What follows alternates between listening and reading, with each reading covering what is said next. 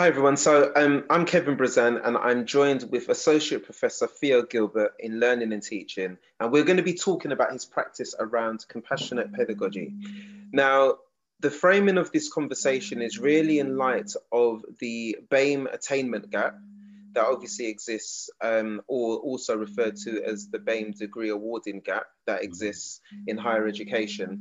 And it would be really interesting to talk about compassion and how this can help us to eradicate that gap, and how it can help the lived experiences of BAME students within higher education. So thank you, Theo. Without further ado, let's kick into the first question. Just wanted to check in with you. For those that aren't cognizant or aren't aware of compassionate pedagogy, what is compassionate pedagogy in higher education? Thank you, Kevin. A very good question. The first thing we need to do is understand what compassion is. And one of the reasons why there hasn't been a concerted effort across the sector to get compassion into education at terrible cost to students and staff, so that Henri Giroux now describes the universities as theatres of cruelty, is because people don't understand what compassion is. There's really very little excuse for that, if I may say so, in education, because compassion has been defined not as an emotion, but a psychobiological motivation, the same as to reproduce, to have sex, to eat. It is also a psychobiological motivation to care for each other, and our brains were developed that way, with a mammalian brain and then a neocortex. It is not to do with emotions. So compassion may be accompanied by any number of emotions, from rage to tenderness, but it is a psychobiological motivation in the brain. Two, here's what compassion is. And we've known about it for 20 years in education and done nothing. It is a sensitivity to the suffering of others and a commitment to reduce that. In other words, if we were going to bring this practically into pedagogy, for example, in group work, teamwork, we're simply going to assess students with the very, very practical skills related to continual patterns of behavior in teamwork, or either monopolizers, over talkers, or those who don't contribute. That can be in the workplace as much as in the classroom. So we're going to apply that there with practical skills, so that students can understand that compassion means not an emotion, but to notice, vigilantly notice, especially online with everybody's cameras on, who is in distress, who is being disadvantaged, including oneself. And then we show them what you're going to find quite often and what you can do about it. And it's working. All we needed was an empirical understanding of compassion, that it is not an emotion, it's an intention and motivation to notice distress and do something about it. And education has ignored that for 20 years, from clinical scientists, from clinical psychologists, from neuroscientists, anthropologists, ethnographers, has cut no ice with them at all. And that is nobody's fault. That is just the way the institution was built in response to things like the Industrial Revolution. It's nobody's fault, but we're all responsible for sorting that out now. And how, Theo, I guess within the context of looking at the issue of the BAME degree awarding gap, how would, I mean, it sounds like common sense to me, but just for the viewers and those tuning in and listening to this conversation, how can this relate or be used to support, you know, students that may be, for Black, Asian students, BAME students that may be struggling or affected by the degree awarding gap? How could this help in addressing those issues? There are two things to take into consideration. That's a very, very direct, good question again, Kevin, thank you. What is good for BAME students is good for everybody. What benefits BAME students in leveling the playing field is good for everybody. We have irrefutable evidence now, according to Professor Philip Woods, on leadership and democracy. We have irrefutable evidence now that the data that we've collected from this for both white, local, and Black, and international white students, all of them benefit from this. However, what we also see is that the critical thinking scores, the academic scores for our BAME students go up. That comes from a leveling of the playing fields, where students are rewarded, not assessed, but rewarded for doing something to disrupt the behavior of a monopolizer, somebody who overtakes the group and wants to control because of the overstimulation of the threat system in society through politics, media, business, education, all of it. So all of us, we have now highly overstimulated threat systems. If we can downgrade that by teaching students what to do about that in group work, in teamwork, wow, that means that people's critical thinking processes are not being drained off into routine social defense mechanisms. And what do we see? And three either professors, readers, doctors in statistics from 3 different universities, from London University, the Royal Veterinary College, from Hertfordshire University, our own Professor of Statistics, Neil Spencer, Dr. Matteo Crotta, Dr. Sylvia Becker from Edinburgh University, have found that in our data, the BAME students seem to then feel free and bang, they smash it every time. They can go from 30% in an essay, marked by the same 2 tutors, very seasoned and experienced, double marked, to 70% in the critical thinking scores given by the same 2 tutors, double marked again, in a professional discussion, in the discussion of a case study. It could be of a patient, it could be of a business, it could be of an article. Okay, and this sounds to me, but Theo, it sounds to me that there is a good case for, or a case for how we view assessment then, in terms of how we assess our students, because you're picking up on critical thinking, yes, differences there. So do you want to say a bit more about that? If we want to do something about the BAME gap, we need to start thinking about authentic assessment. Essays were invented by a white man in the 16th century, and what employer have I ever been able to come across a single one that is looking forward to how many essays a new graduate on the team at work is going to be able to write? We are hopelessly out of date here. So much of what we do is built on the Industrial Revolution. Authentic assessment means allowing people to come forward, for example, in teamwork and really feed that team. It can be filmed in a group discussion, as I say, of anything in any discipline. We have professors of physics and maths working with us now. We have people looking after medical degrees in Russell Group universities, focusing on this too. We don't want the essays, we want to know what people can actually contribute critically, creatively to problem solving and decision making. And that is why, and the compassionate pedagogy fits in and supports that in quite powerful ways. We're finding authentic assessment.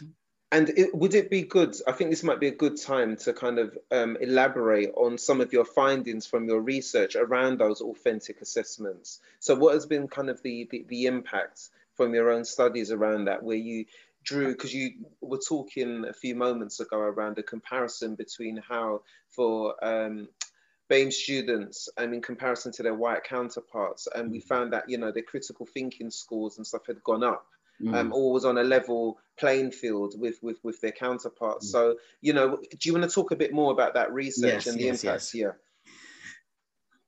To put this in its context, as you remember, in 2010, 2009, the National Union of Students issued their report, Race for Equality, in which, having surveyed 938 BAME students, they found that these students were routinely marginalized in debates and discussions in classrooms. That's it. That's where the shyer students, the more marginalized students, the more disadvantaged students, those students who are putting up with persistent mosquito-like prejudice every day and have to get used to it, apparently, these are where these students don't come forward. However, if we say, the marginalizing practices will be penalized, because otherwise your team is not working on all 4 engines. You have a team of 4 and only one person is speaking. Yalom tells us, the great psychotherapist, that the people who monopolize a lot are often those who are the most anxious in the group. So again, there is no blame.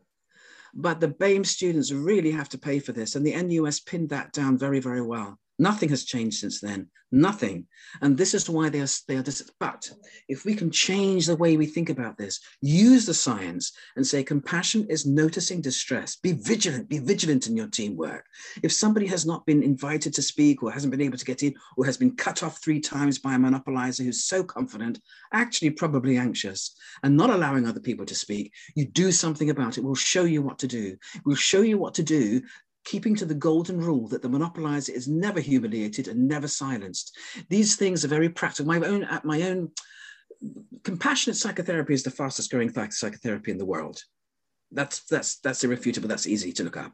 But how do we get the fruit of that into practical ways to introduce students to how to work in teams with the new psychologies of group work, where Belbin fails? And we could talk about this for a long time. People are not roles, they're people, and they can go across different groups. They can go across different roles. If somebody is ill, as Google found, for example, and a team starts to cover up for them by picking up their skills, cover for them, I mean, and take the group forward. That's resilience. Compassion is resilience. Belbin would never suit that. They'd be stopped in their tracks. Hofstadter, so reductionist, almost racist. You can think about people being shoved in Japanese tube trains and to get to work, so they're so squashed together. But the idea of power distance for Japanese really has to be very seriously questioned, because our resources change in every moment of what we're trying to achieve. And so do our behaviors. Nothing is set in stone. Everything is organic, even minute by minute. So and within, then Tuckman, yeah, sorry, Phil, so I was just going to say, so within a class pedagogical context, then, I guess thinking about this, there's something around, there are key roles here that I'm picking up on. There are monopolizers who can monopolize the conversation, and that could be largely due to anxiety because of an overactive threat system. Yes. There's also, on the back of that, there's another role to consider, which some of our BAME students can somewhat occupy, which is that non-contributor, that person who isn't very forward in speaking in class or wanting to contribute to the group discussion for whatever reason. And obviously that can be an unhealthy dynamic. But what you're suggesting, Theo, is that, we need to recognize this. And actually, if a monopolizer is speaking for no fault of their own, we've got to recognize that behavior. And there's some techniques Absolutely to assist in recognizing that. And there's a very very easy techniques, and it turns out the students are brilliant at it.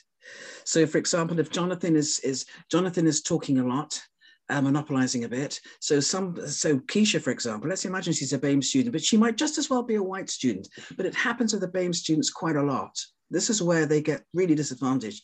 So let's imagine Keisha's coming and she's picking up her courage now, and she's going to try and say something. And by the way, it turns out that some of the BAME students, actually, even though they're pushed out to group work, put in the best essays, one way or another, even if that's not the best way of actually showcasing their skills, their critical values. So Keisha comes in, tries to say something, yes, but, oh, thanks, Keisha, but I don't quite agree. And she's pushed out. Now, what does the group do? And remember, we see this in staff rooms all over the world. All over the world. This is why we need to train our students to be really good at this kind of stuff, these new psychologies, because they're going out into a world where problems are not being solved with all voices, but just with a few. We saw that with the boards of banks for the financial crisis. All of them, many of them, too many of them, with no women and no ethnic minority voices there at all, white men in suits. So Keisha's been pushed out. What are we going to do about that? Every other student now is responsible for saving Jonathan from losing marks, and he will for doing that, unless they can save him. So what would they do? They would simply say to him, they would validate him. They would say, they would just slip in where he's going to draw a breath and say, Jonathan, using a warm tone and a voice, Jonathan, that you've made a really critical point about, and I'd like us to come back to that. There's no patronizing here. This is validating. And in the same breath, Keisha, could you possibly come back? I think what you were saying was really interesting. I don't think you quite finished it, did you? Could you continue, please? All in the same breath. And it turns out students are absolutely brilliant at this. Absolutely brilliant at this. Their job, they know, if we set this up we can set up these sessions to teach them what to do and what to expect and who they are. They're hardwired to be compassionate human beings. That's how the brain has evolved, actually. Very, very interesting conversation there. When the mammalian brain meets the neocortex, okay, and it's not derailed by this underlying threat system in the reptilian system. So she may say, now she's so freaked out, for example. So she just put her hand up and say, I can't speak at the moment. But what she'll do, what we would ask her to do, is simply to say, Ahmed, could you help me out, please? That's it. And let's imagine what we're finding now is that, let's say Ahmed, we see this again and again and again, is a very, very, very, very shy student. And like white students and black students, many students will be thinking, and they've written to us, they've told us about this, it's come up in surveys and interviews again and again and again. I may be the person who says something wrong. There's only one right answer. There are thousands of wrong answers. I may be the one that's inarticulate, make a fool of myself. But Ahmed's going to speak now. Why? Because we have changed his motivation to do so. Keisha, please, Ahmed, could you help me out here? And now he's going to come and help her. We have seen that again and again, and he'll smash it. And if he can't do it and he stumbles, people are going to lose marks for busting in there and taking over. Instead, they could prompt. Ahmed, did you mean? Oh, I see what you mean. Oh, yes. We see students do this a lot too.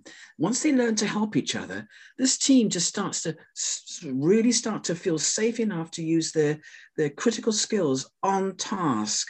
And that one of those tasks is getting the best out of everybody else, giving them a voice and letting them hear. The monopolizers learn to be far more concise. The most reluctant white monopolizers have said, glad you taught us this, because I'm seeing things and hearing things now I never noticed before. For example, when somebody is very shy and they try and speak, white or BAME, it doesn't make any difference. And then the next student comes in and clearly has not listened to a thing that student has said. We have to do something about that.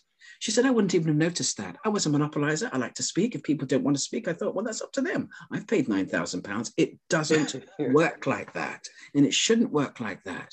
And our wonderful, wonderful monopolizing students, BAME and white, come forward and say, oh, boy, I've changed my ways. And we should have had this years ago.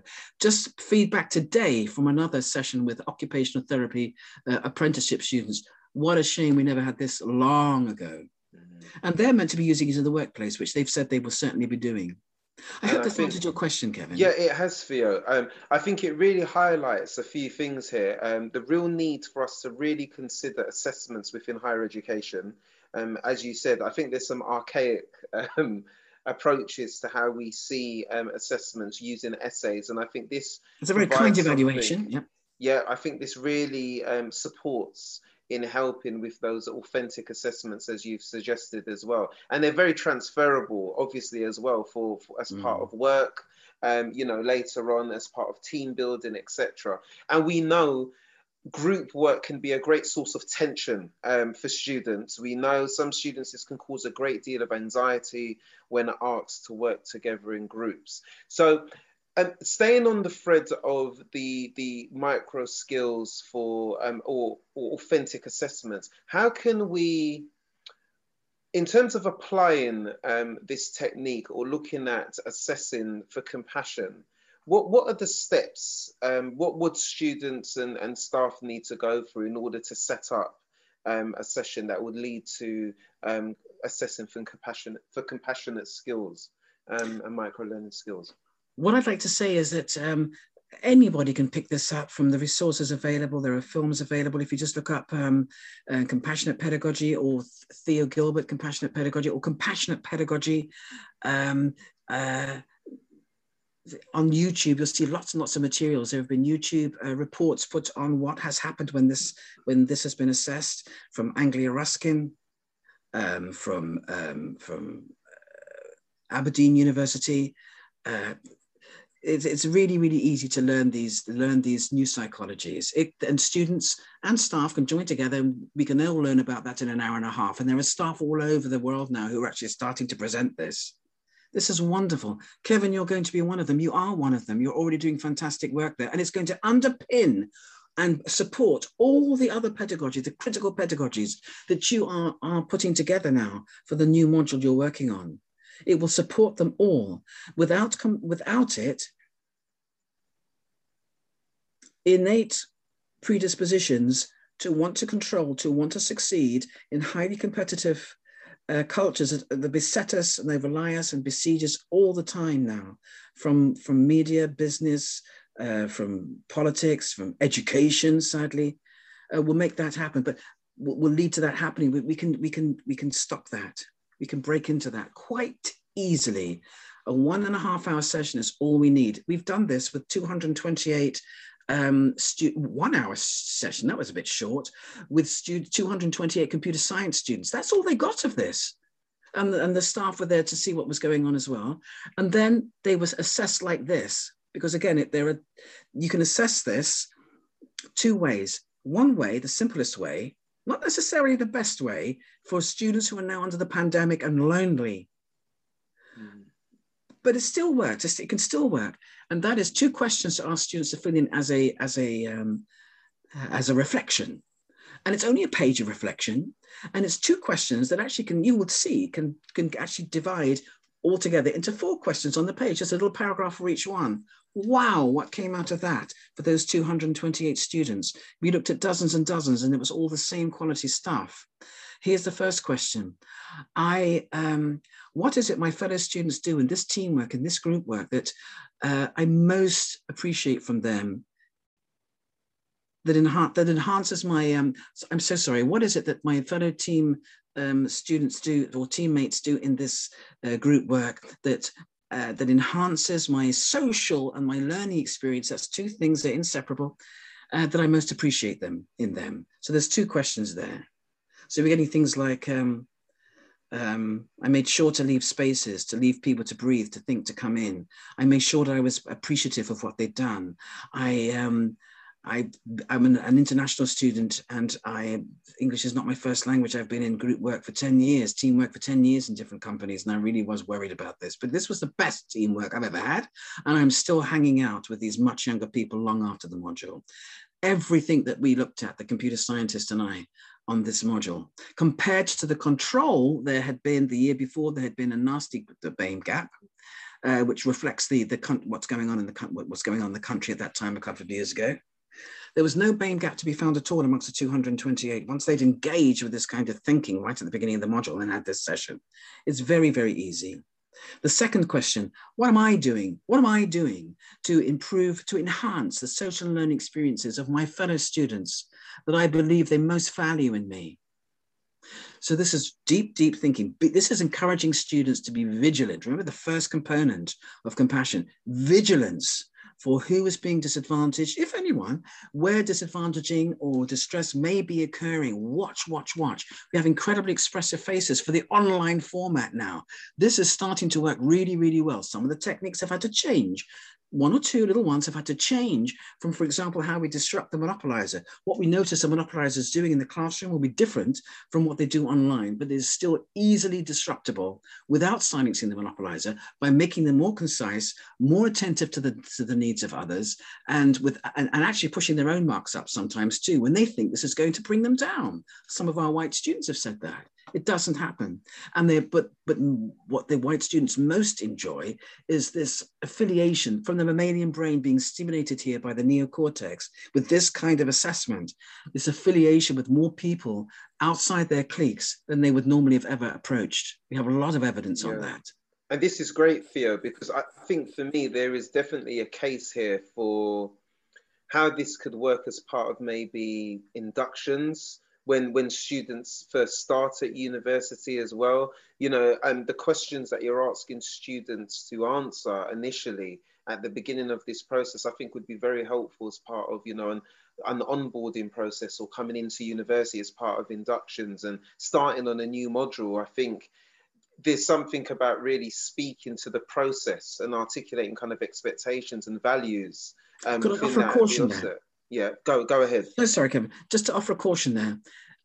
Some students turn up for that particular session, well, for any particular session on induction, some don't.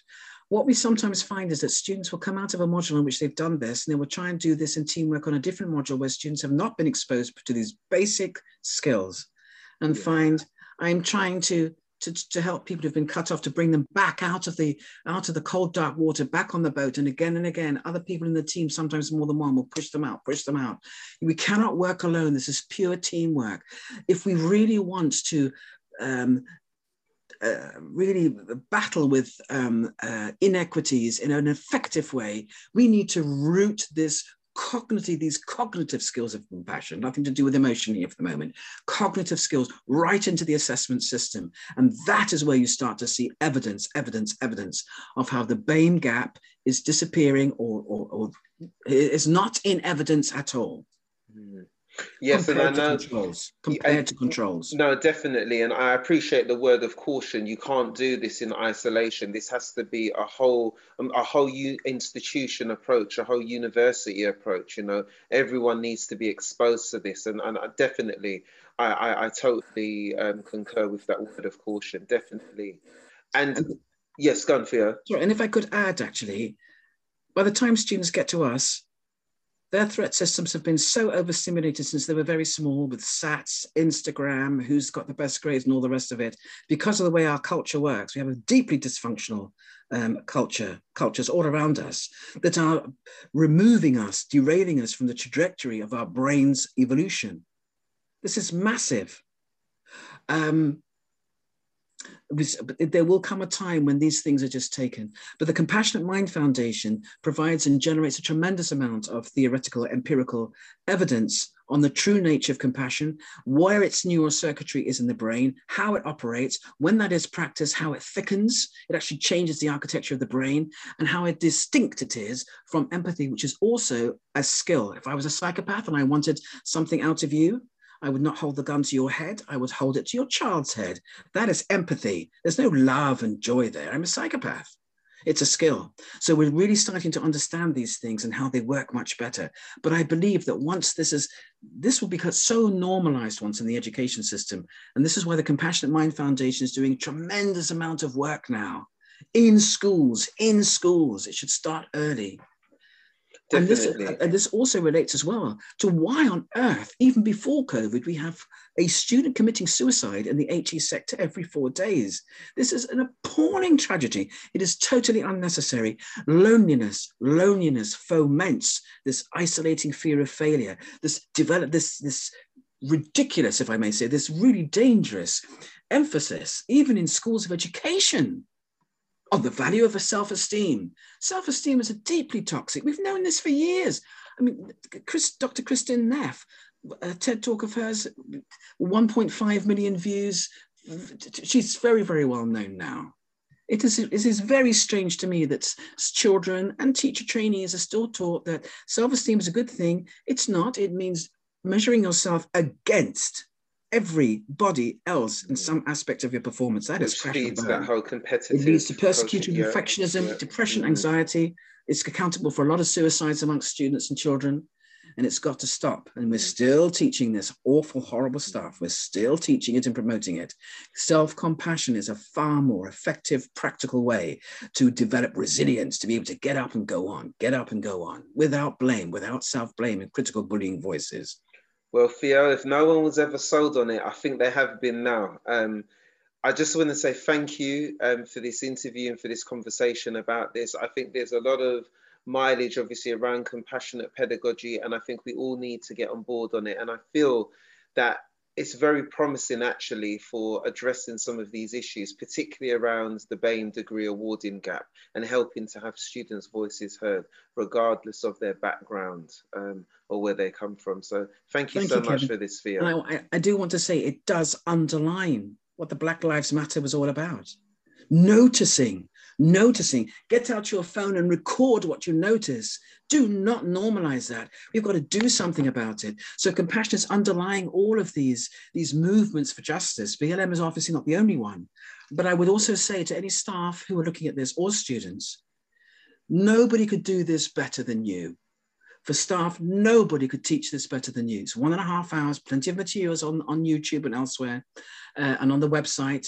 Compassion in HE website, WordPress. You have innate skills at this. You're hardwired for it. The system may have asked you, don't go there, and told you it's not just the education system, but many other systems around as well. That compassion is a woolly emotion. It is most certainly not, and anybody can do this. And staff will know their students, they'll know their disciplines, and they'll know where to use this with infinite ease. There's nothing difficult about this at all.